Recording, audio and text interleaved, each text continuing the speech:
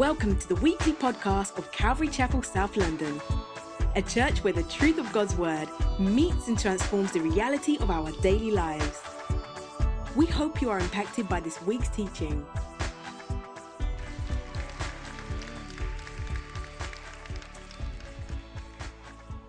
Amen. So let's just pray. Father, we just pray, Lord, that you would speak to us today through your word, God.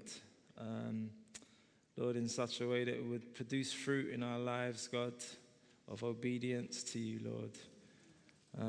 Through everything that I share today, Father, I pray that you just would use and you would really just speak to our lives, Lord, in whatever way we need you to speak to us, God.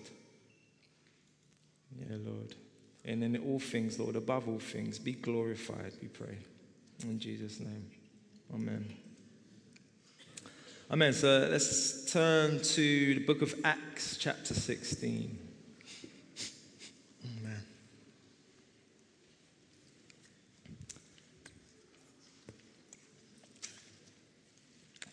Acts 16, and I'll read from verse 16 to verse 36. It's quite a large portion of text, but it's Calvary Chapel. You're used to it. Acts 16. Paul and Silas in prison, from verse 16. Once, when we were going to the place of prayer, we were met by a female slave who had a spirit by which she predicted the future. She earned... Am I in the right place? Cool. She earned a great deal of money for her owners by fortune telling. She followed Paul and the rest of us, shouting, "These men are servants of the Most High God, who are telling you the way to be saved." She kept this up for many days. Finally, Paul became so annoyed that he turned around and said to the spirit, "In the name of Christ Jesus, I command you to come out of her." At that moment, the spirit left her. When her owners realized that their hope of making money was gone, they seized Paul and Silas and dragged them into the marketplace to face the authorities.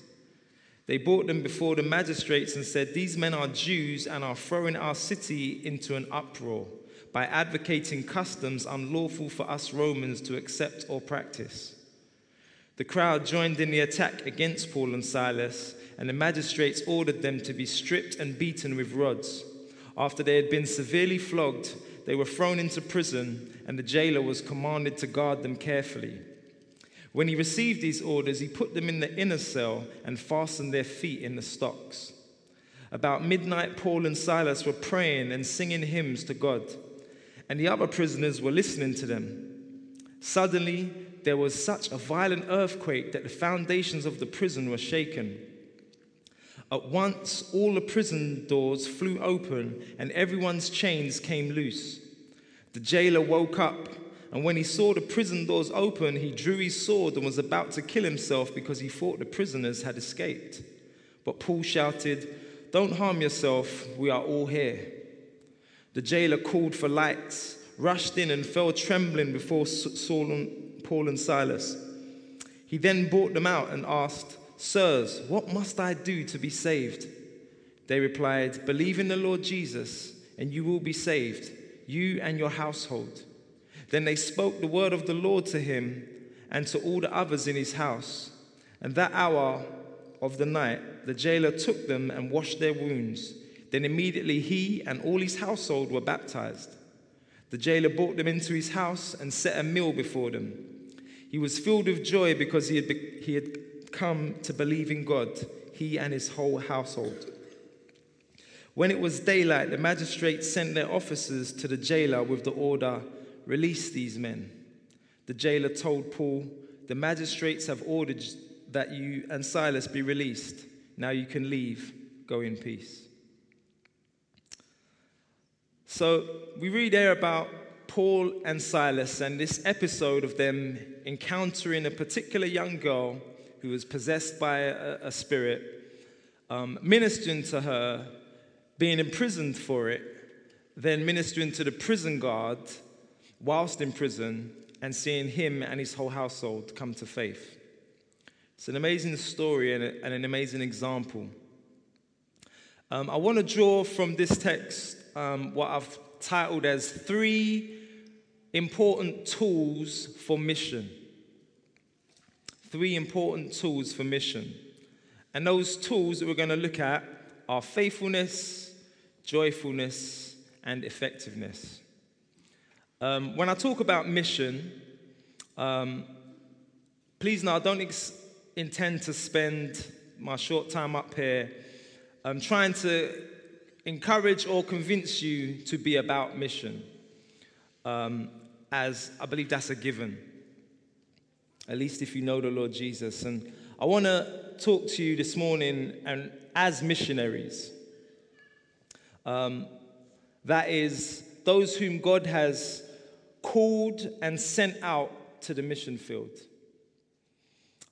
The Great Commission is evidence that we are all called to the mission field because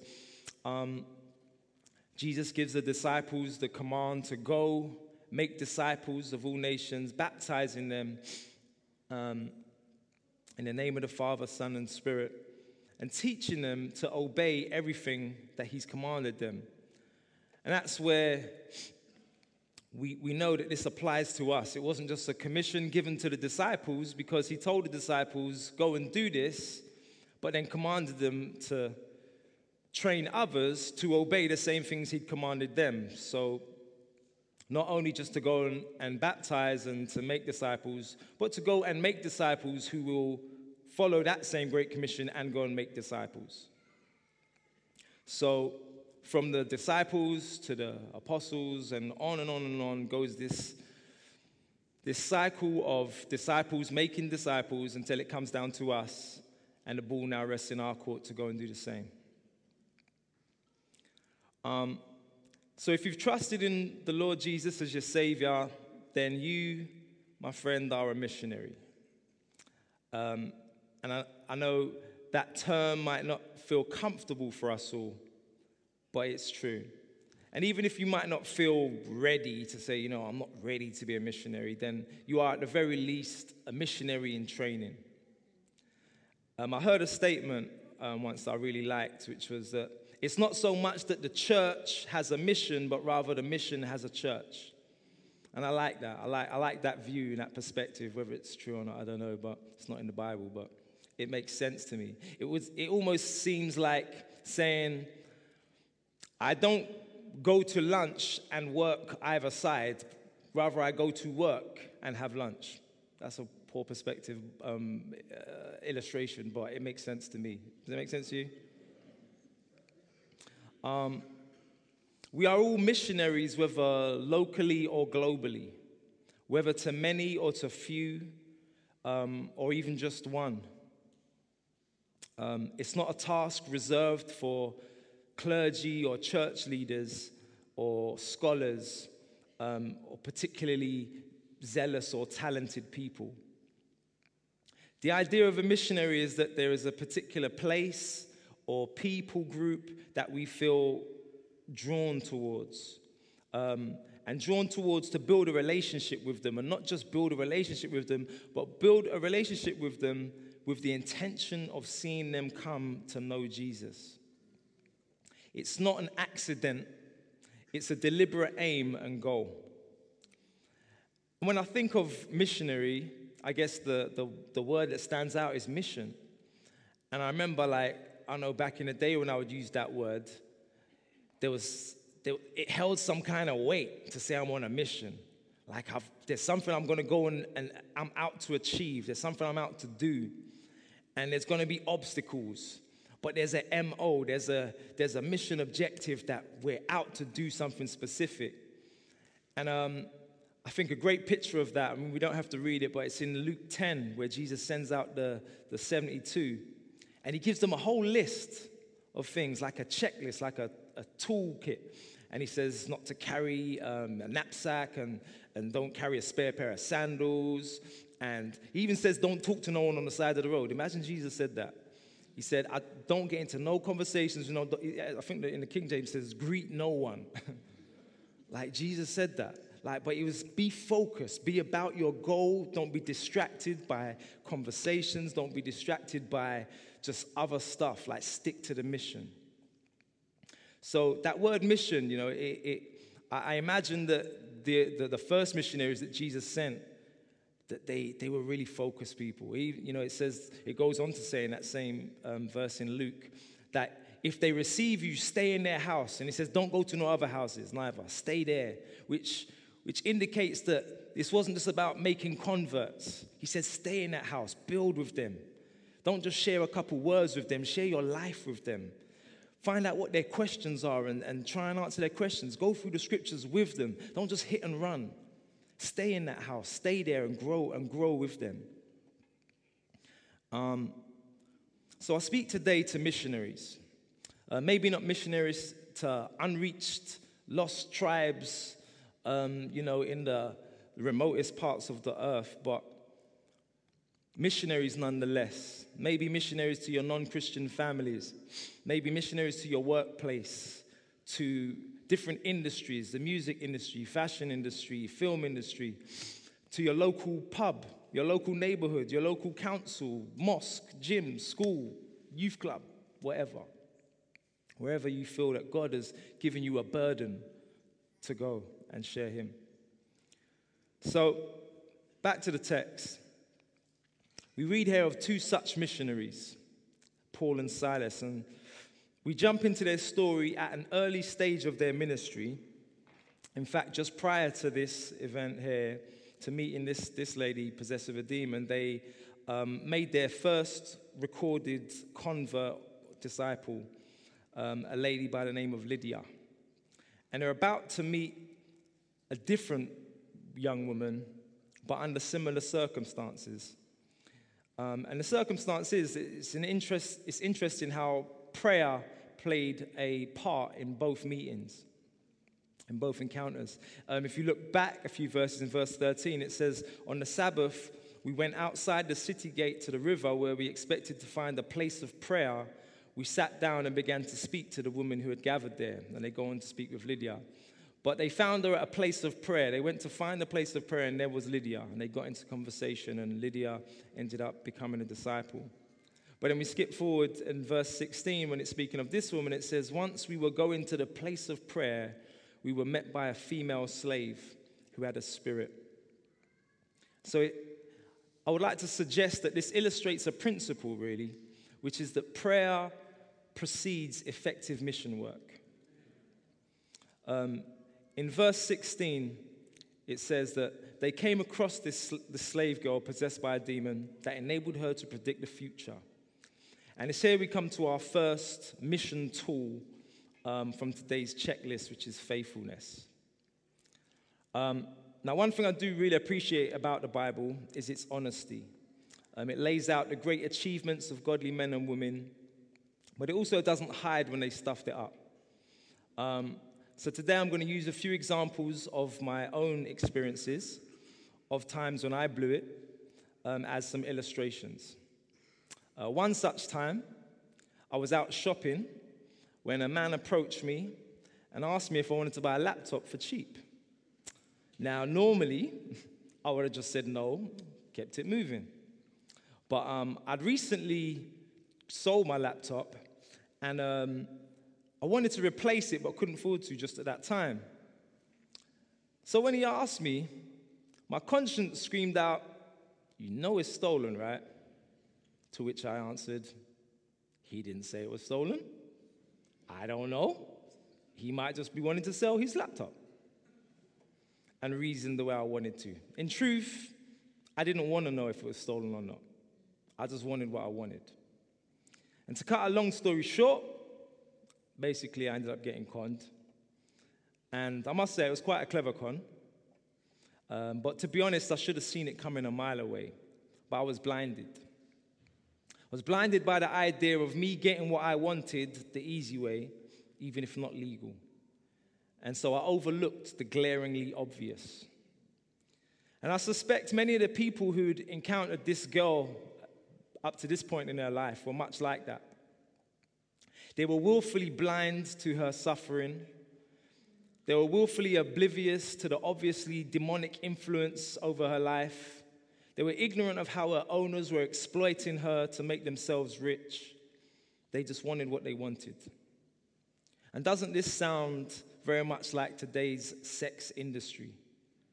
Women bought and sold, often kidnapped, trafficked, stripped of their dignity, exploited financially, abused physically, all for the service of people who are willfully ignorant of their pain, blinded by their lust to get what they want. Well, thank God that the apostles, Paul and Silas, they weren't like this. Although they could have been.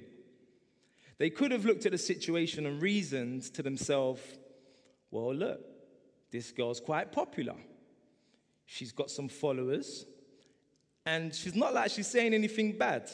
She's saying, listen to these men because they're of God. Yeah? So maybe if we get her on the board, part of the team, her followers could be our followers, and it's a win-win. They could have reasoned it like that. I mean, or they could have even gone as far as to say, well, look, while she's tagging along, might as well get our futures read as well. You know, she's got a gift for it. But rather, Paul and Silas cared too much for this girl's soul to be blinded by what she could do for them. Instead, after a short time, after a few days, they ministered to her, and in the power of the Holy Spirit, God used them to set her free. I wonder if we'd be like them today. That first tool again, faithfulness. I was once in a Christian rap group, and we came together with the intention of proclaiming the gospel and seeing the rap culture affected by the gospel. And by God's grace, we began to get more and more mainstream attention. After a short time, I guess we started to see things slightly differently, and amicably, we ended up going our separate ways. But I remember about the time that I had left, an amazing door had opened for the group, and they were able to perform at a huge event that most mainstream acts would have cut off their right arm to be at. And that was to perform on the same bill as, I guess, the world's biggest superstar rapper, Jay-Z. But I remember having one particular conversation. Obviously, I won't say his name, he's a brother. But I had one particular conversation with one member of the group, and I was saddened by it. And what I was saddened by is that all he could talk about from the event was how amazing it was meeting Jay-Z. And, you know, I've been starstruck before. I know what it's like to be starstruck. And some of you do as well. And you're acting like, nah, I wouldn't be gassed by no one, but you know there's someone out there who maybe they're just an expert in your field of interest. Maybe you're into business, and like Sir Alan Sugar is that guy that you just, if you ever saw him, you wouldn't know what to do with yourself. Or you're a footballer, and, you know, meeting Lionel Messi would just mess your head up. But there's someone who you rate and respect so high. Some of you might even be a preacher. Some of you are like, if you ever saw John McCarthy, you know, you get gassed. We do. It's human nature. But the point is that if one of these people were to say to you, I like you, I want to help you get ahead, it would be difficult for us to contain our joy because we would be so mindful of the doors that they could open for us. We'd be so mindful of the valuable advice they could give, potential financial investment they could make, or networks they could open for us. Like, it's so easy to just see what they could do for us and how they could help us. And we could be so mindful of the great stuff that they could share with us that we totally forget that if they don't know Jesus, we have an infinitely more valuable gift to share with them. One that they need 1,000 times more than we need of what they have. So I guess what saddened me in that conversation about Jay-Z was that my friend left with the encounter He left the encounter, with Jay-Z enamored by Jay's talent and his fame, etc. But I wonder if Jay-Z left enamored by what he had to offer. And I felt saddened that maybe he didn't. Did he see that you have some stuff he doesn't have? Some way more important stuff that he doesn't have. Like the fruit of the Spirit, contentment, Jesus, like peace with God, eternal life, a new heart, a life with purpose. Now, I know I'm probably laboring the point, but I saw a video on YouTube of a preacher. I won't say his name, but he was boasting of how he'd bought his dog a collar that cost $16,000. Some people are nodding. You've seen the video.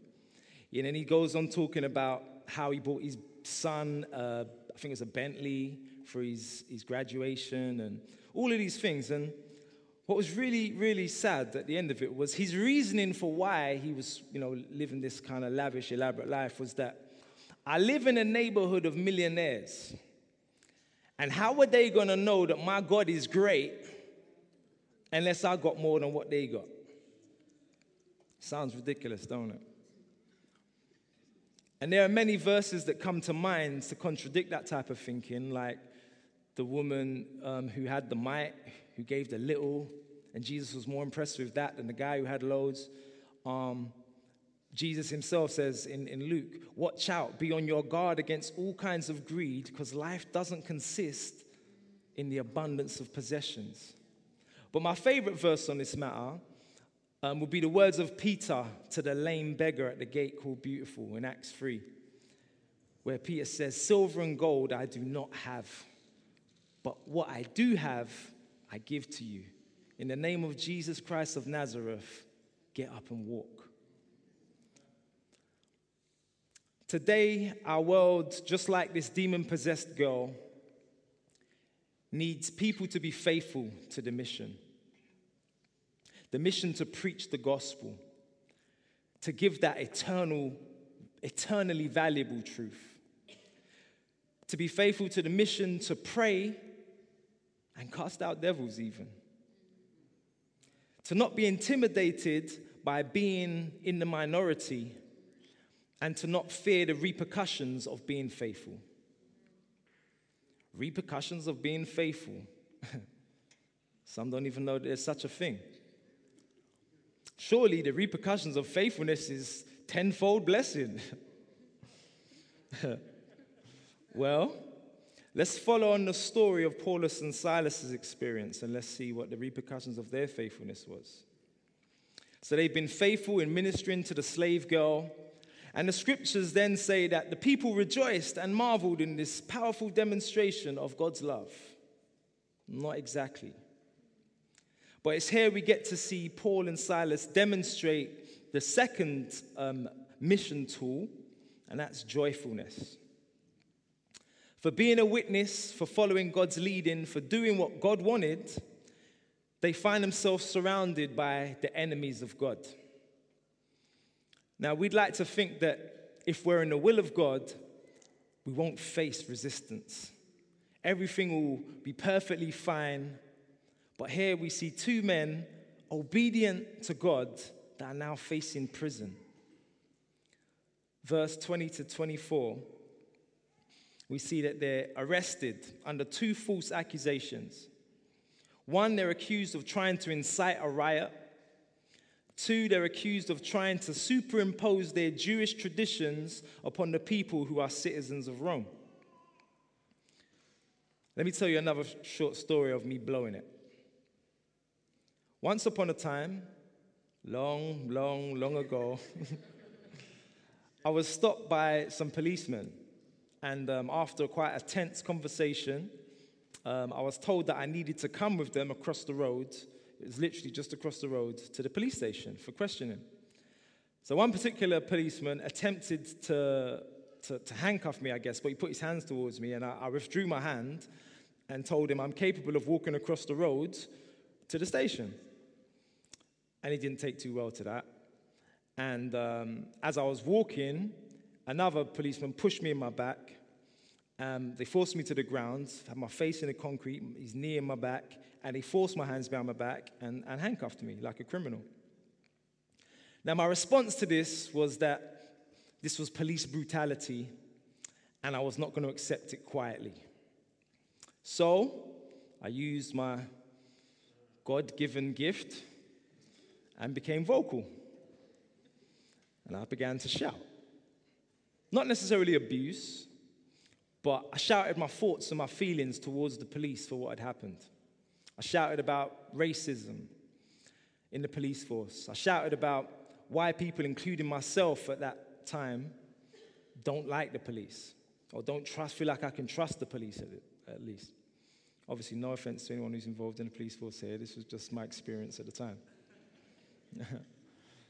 And I didn't shout for a few minutes. I shouted for about 2.5 hours. Real talk. Until the police gave up telling me to shut up, and even other people that were arrested started to tell me to shut up. And eventually I was released, actually, after they allowed me to see a doctor because I didn't have my medication with me, and the doctor saw me, took some of my blood readings, and told them they need to get me home immediately or they'll have a serious case on their hands. And then the policeman that arrested me and pushed me back asked me if he'd like to give me a lift home. And my pride said no. And I ended up walking home and thinking, I should have just took that lift. But anyway. Paul and Silas, on the other hand, didn't do like I did.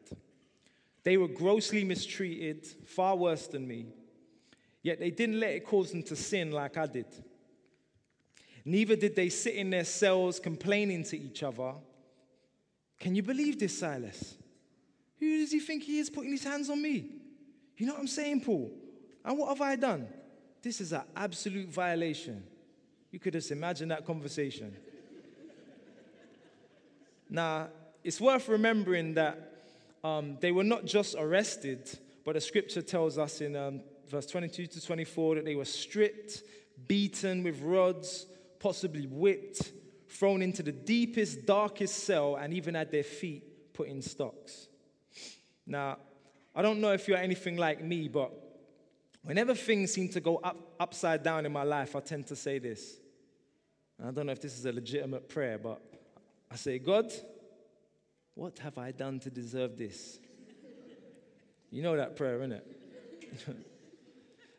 Why is it that me, a God-fearing Christian, part of a good church, trying, poorly, but trying to serve God and serve his people, why is it that I find myself in such dire circumstances? Joyfulness. Well, we learn that to be joyful is not just a feeling of happiness. The Bible says in 1 Thessalonians 5:16, be joyful always. Now, if it was left to our emotional disposition to be joyful always, that would be an impossible task for even the happiest person. No one can be joyful always.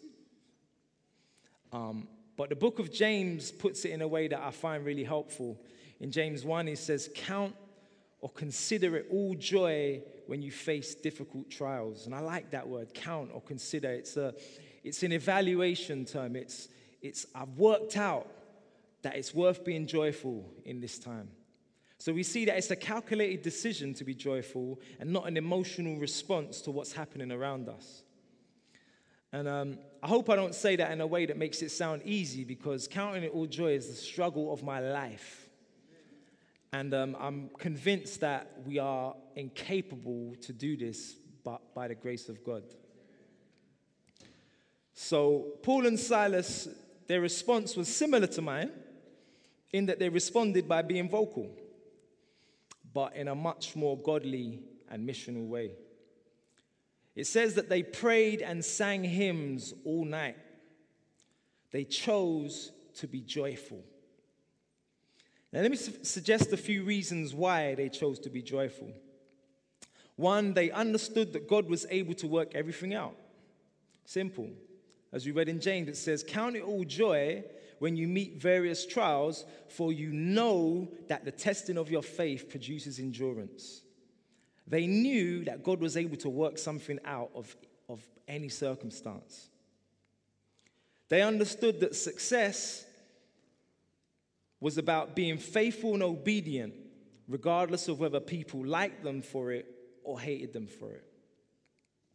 They didn't live for people's applause, but they lived for the Lord to say, well done. They understood that sometimes being a success in God's eyes can sometimes look like a failure in man's eyes. Over the years, in my personal experience, I've been blessed to have much support and encouragement in doing music for the cause of the gospel. But at the same time, I've had to face family who think that I've wasted my talent, who think I've wasted my time and failed in fulfilling my potential as a musician. Paul and Silas knew that not everyone would get it. Not everyone would appreciate it. Even for myself and for the team, we might rejoice that a boy leaves a gang, but will his gang members rejoice that he's left? Probably not. We might rejoice that a boy quit selling drugs, but will his suppliers rejoice that he's quit selling drugs? Probably not. And the third reason they chose to be joyful would be that they understood that God uses pressure and even pain to shape us into the image of Christ. I like this verse in Zechariah 13:9. It says, I will bring that group through the fire and make them pure. I will refine them like silver and purify them like gold. They will call on my name and I will answer them. I will say, these are my people, and they will say, the Lord is our God. And we know that process of fire, of gold being purified, means going through intense amount of fire that brings up the impurities out of the gold. But just like gold goes through that intense heat to be purified, God uses hardship sometimes to bring us to maturity. The last of our tools for mission that we see in this passage is effectiveness. And by that I mean having the ability to affect and influence our environment. And God gives us many different ways of doing that. It could be talents or gifts. It could be just skills or things that we're good at, communication skills. There's all different ways. But Paul and Silas were effective in affecting their environment. And we see that in this episode here. I'm going to read from verse 25 to 34 just to remind us where we're at. From verse 25, and about midnight, Paul and Silas were praying and singing hymns to God, and the other prisoners were listening to them. Suddenly, there was such a violent earthquake that the foundations of the prison were shaken. At once, all the prison doors flew open, and everyone's chains came loose.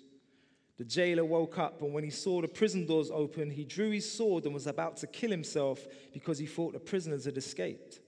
But Paul shouted, "Don't harm yourself, we are all here." The jailer called for lights, rushed in and fell trembling before Paul and Silas. He then brought them out and asked, "Sirs, what must I do to be saved?" They replied, "Believe in the Lord Jesus, and you will be saved, you and your household." Then they spoke the word of the Lord to him and to all the others in his house. And at that hour of the night, the jailer took them and washed their wounds. Then immediately he and all his household were baptized. The jailer brought them into his house and set a meal before them. He was filled with joy because he had come to believe in God, he and all his household. Now, I don't believe that this earthquake that happened in the prison was it doesn't say it was God, but I really don't believe it was a coincidence. But I believe this was a sign from God to show that he can deliver miraculously from even the most darkest, hopeless circumstances. Also, God was setting the stage for Paul and Silas to be used in powerfully ministering to this prison guard. Could it have been that God wanted them right where they were so that they could be there to touch this guard's life? It would be true to say that sometimes we go through what seems like earthquakes in our life, just so that God can use us to minister to someone else going through that same thing. Look at how effective Paul and Silas's witness was. Even though the prison doors were burst open, no one left. Now think about it. We have a prison full of thieves, liars, frauds, murderers, criminals, crooks of all kinds. And the prison doors are flown open and they choose not to leave. Think about it.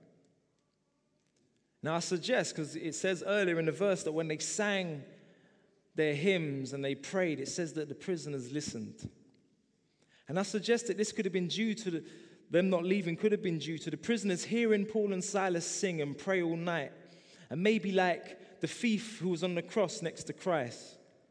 Maybe they who looked at Jesus and saw his guilt and this man's innocence. Maybe they saw in these men an innocence that made them acknowledge their own guilt. Or could it have been that Paul and Silas carried such an anointing of God's presence that thieves, crooks, and killers had a change of heart when these men of God were around? I don't know if you've ever had an unbelieving friend or work colleague that apologizes every time they swear around you, or because they know you're a Christian. You probably all experienced it. And one of the events that I was speaking about that we do in North London, the 4-day event, we've had actually during that time, the police have verified that during that week they've had a recorded decrease in crime and antisocial behavior. Effectiveness, affecting your environment. Now, it's sad that there are some churches. I remember one time I had a gig at a church, and it was in an estate. And I was walking through the estate, and I was asking for directions for this church. And people were like, church? There's a church on the estate? And it's sad that sometimes a church can be bang in the middle of where it's all going on, yet no one even knows they're there. Yet be totally removed from the world that is planted in. So whatever the reason was for these prisoners not escaping, one thing is for sure, and that's that, and the prison guard knew this, and that's that it was surely a miracle. It was nothing short of a miracle. And a miracle that I am convinced was largely due to the effective lives and witness of Paul and Silas. Lord, may our lives be so effective that we too would see miracles around us of transformed lives in dark places, of hope in impossible circumstances. But Paul and Silas's effectiveness didn't stop there. The prison guard is so sure that the inmates would escape when he wakes up because he was sleeping. He wakes up and sees the doors wide open, and he's so sure that the inmates would escape that he thinks, I am dead. Like, I'm going to lose my job. He'll probably lose his life. But he so fears what would happen to him in that they had escaped on his watch that he attempts to take his own life. And the prison guard thinks, it's all over. I've blown it. I might as well end it all now. I don't know if you've ever thought that before. I've thought that many a times while on a diet. Like, a bad day, and it's like, I might as well just forget it. It's all over. Bring on the Haagen-Dazs. No one ever been there before? I might as well end it all now. But as the prison guard lifts his sword to kill himself, Paul calls out with a loud voice, it says, don't do it, we're all here. And I wonder today if God might be calling us as missionaries to cry out to someone with a loud voice, don't do it, I'm here for you. The church is here for you. Jesus is here for you. And maybe you know someone who's ready to give up. It could be someone you know, a friend, a family member. It could even be yourself. Ready to give up on life, ready to give up on trying to change. Ready to give up on your marriage, ready to give up on fighting an addiction. Ready to give up on looking for a job. Ready to give up on hope. And maybe you might be that voice to someone that points them to Jesus in their time of need. And I love how the prison guard comes to the apostles, to Paul and Silas, and he asks them, what can I do to be saved? They were so faithful, joyful, and effective that they didn't have to beg him to be saved. He begged them to show them the way. Show me how you can have joy in such circumstances. Show me how you can be faithful. And the question he asks is, what can I do to be saved? Now, this guard must have held some considerable authority, and he was probably used to people asking him, what can I do to be saved? But we see that when God moves in a heart, status goes out the window. There's no rich, poor, low, middle, upper class. There's no prison guard or prisoner, just people. Just sinners in desperate need of a savior. And this prison guard, in an instant, sees his security of his job and his security of thinking that he's got it together and he's in a position of authority thrown out the window. His high position suddenly means nothing. And his eyes are open to see that these falsely accused, beaten and bound up prisoners, Paul and Silas, actually have a freedom that he doesn't even understand. What can I do to be saved? Just as Paul and Silas answered this question for the prison guard and told of this awesome Savior, Jesus Christ, and how simple faith can bring us into relationship with him, I'd like to invite Pastor Ephraim to just come and minister to anyone who may be asking that question today. What can I do to be saved? And as we think on that, maybe some of you have never asked yourself that question before. Maybe you're pondering that even now. What can I do to be saved? I've heard about it. I've seen it with others, but what does it mean to me? How can I be saved? And how's God going to save someone like me? I know he can do it for you, and I know he did it for her, but can he reach me? Thanks. People have many different ideas about how they can be saved. Some people think if you have enough money, that's going to be the answer to life. If you have power and status, as Jahaziel was talking about, people will respect you and their doors will open for you. Some people even think, you know what, if I go to church once in a while, then, that's going to be sufficient for God to be happy with me. Undoubtedly, none of those things are able to save us, even going to church. You see, one of the things we appreciate from the scriptures is that it clearly states that everyone has sinned. Everyone sinned. And we see a picture of God's holiness and attitude towards sin in the law of the land. On Friday, we were in Brixton, sharing the gospel, and I was having a conversation with someone who said, yeah, I'm right with God, and everything's fine. So I said, on what basis would you say that you're right with God and everything's fine? Well, a person can be fine with God if they repent and if they, do their best to really please God. So I said, let me just clarify a few things. Because a lot of us would have been satisfied with that answer.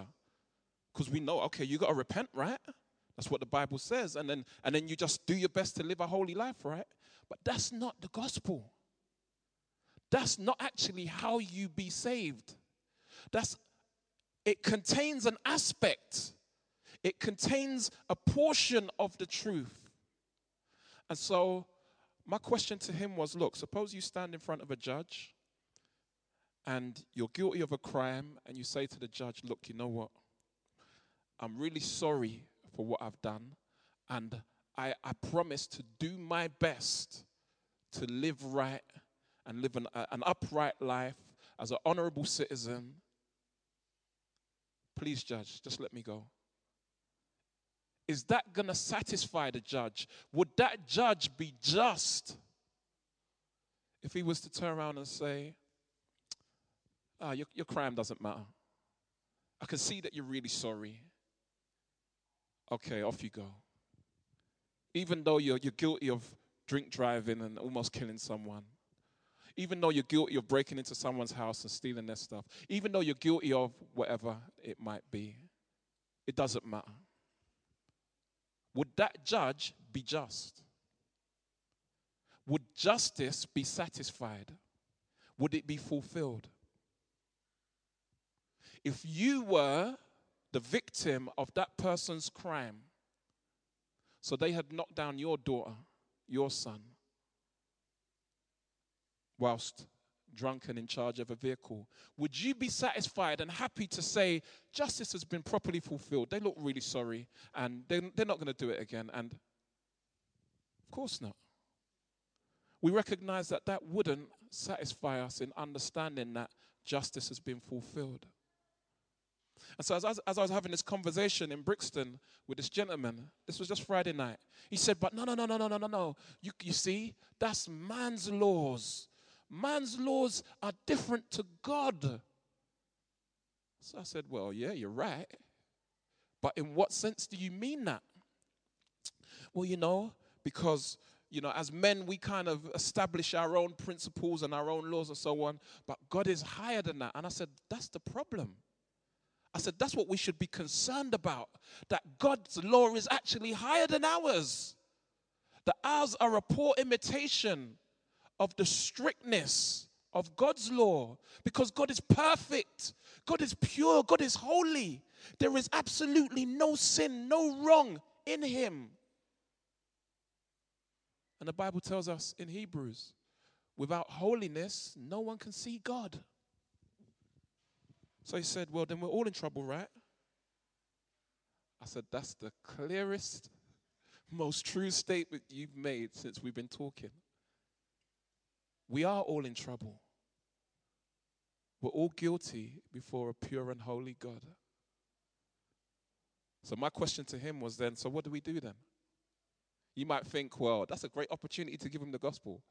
Well, so what do we do then? He said, I don't know. What must I do to be saved, in effect? Just as the Philippian jailer said to Paul and Silas, what must I do to be saved? And that's that place that we need to arrive at. We need to arrive at a place where we recognize that my works are not enough. My attempts at goodness are not enough to please a holy, just God. Because no matter how much good we do, it will not undo the sin we've committed. So you have a man arrested having committed a crime 40 years prior. And he was a model, upstanding citizen, pillar of the community, philanthropist, gave to charity, had businesses, paid his taxes. And at the age of 65, he's pulled into court for war crimes. And he's sentenced and he's jailed.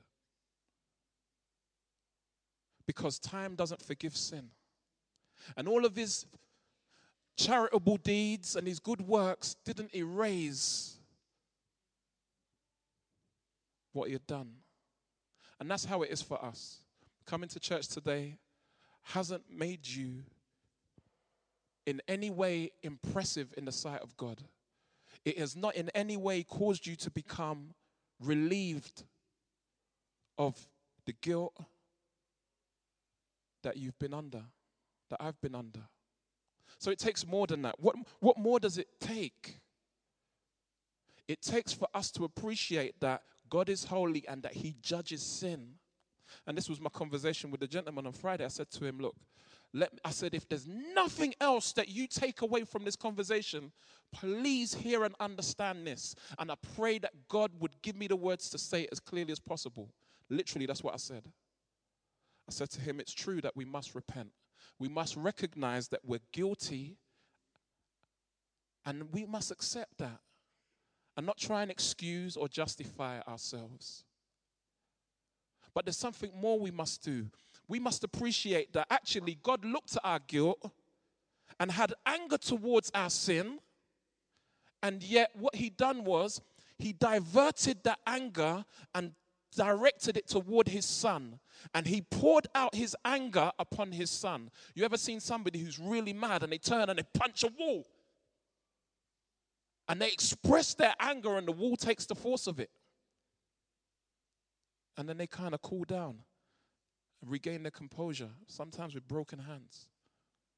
But they had to express. God isn't emotionally angry like that. But in his holiness, he must punish any defiance of his virtue and his goodness. And he chose to punish his son. It would be like God turning and punching his son when he really ought to have done that and wanted to do that to us. Now, hopefully, that graphically portrays the reality of Christ's sacrifice. That Jesus willingly took the anger of God for your sin and my sin, so that justice could be satisfied. That's one of the central Christian doctrines, substitution. Jesus was punished as our substitute. He stood in my place, in your place, to take your punishment so that you could have his clean slate, his clean record. And so in exchange, a transaction took place. And so, how do we benefit from that? The Bible says not only do we repent, but we believe, we trust. We put our faith in Jesus. Jesus says you were in debt to God beyond your ability to repay. I've paid that debt for you. Now, at that point, you have a choice. Am I going to trust that Jesus really had enough credit to pay my debt? Or am I going to continue trying to work my debt off, thinking that what he's done isn't good enough? Jesus paid your debt. If you will humbly and gratefully receive what he's done for you. And you're thinking, where's the strings? Why would he do that? Why would God punish his son and not punish me? Well, that, my friend, is grace. God says, I do this for you as a gift to you, as an expression of my love for you. And you don't deserve it, and you're right to ask why. Because it demonstrates my goodness, and it demonstrates my love and my generosity and the supreme value of my son. And so through recognizing that we're guilty and accepting and trusting that what Jesus done, and only that alone, is sufficient for us to be saved, then truly you'll be saved. Repent and believe. I'm going to ask the guys to come back up. And so that's why Christianity, the Christian life, is all about Jesus. And that's why we're called to be the missionaries who go and share that message, that good news of the gospel. And if we're sharing, people, you got to do better. You got to be better people. We're not sharing the gospel. That's just moralism. We share that Jesus is the Savior because he was sacrificed for our sin so that we could be saved. And when a person truly has repented and put their faith in Jesus, it will result in nothing less than a desire to be like him, to follow him, and most importantly, to obey him. recognizing that God raised him from the dead, sealing his approval of Christ's sacrifice, and has now given him a name which is above every name, a name at which every knee will bow and every tongue confess that he is Lord, to the glory of God the Father. And so I challenge you today. Maybe you have been a regular church attender, but you appreciate that actually me being right with God has not been based on what Jesus done, but based on my efforts, or my standard, or my view. Well, you know what? Repentance is a change of mind that leads to a change of life. And as you rethink your position before God, Jesus stands with open arms to say, if anyone will come to me, you know what? There's no way that I'm going to turn them away. And you can complete the journey of being saved and start a whole new life with Christ.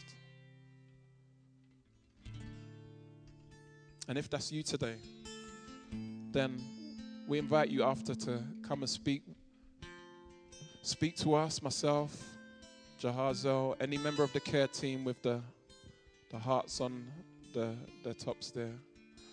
Or the person that you came with, the Christian that you came with. Maybe you'd feel most comfortable speaking with them. I'm sure that they would be delighted to speak with you and pray with you in introducing you to eternal life through Christ. Amen.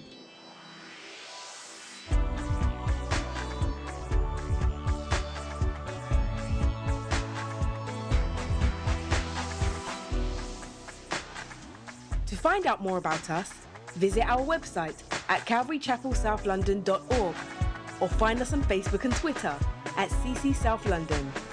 Join us next time for more of God's truth to transform your reality.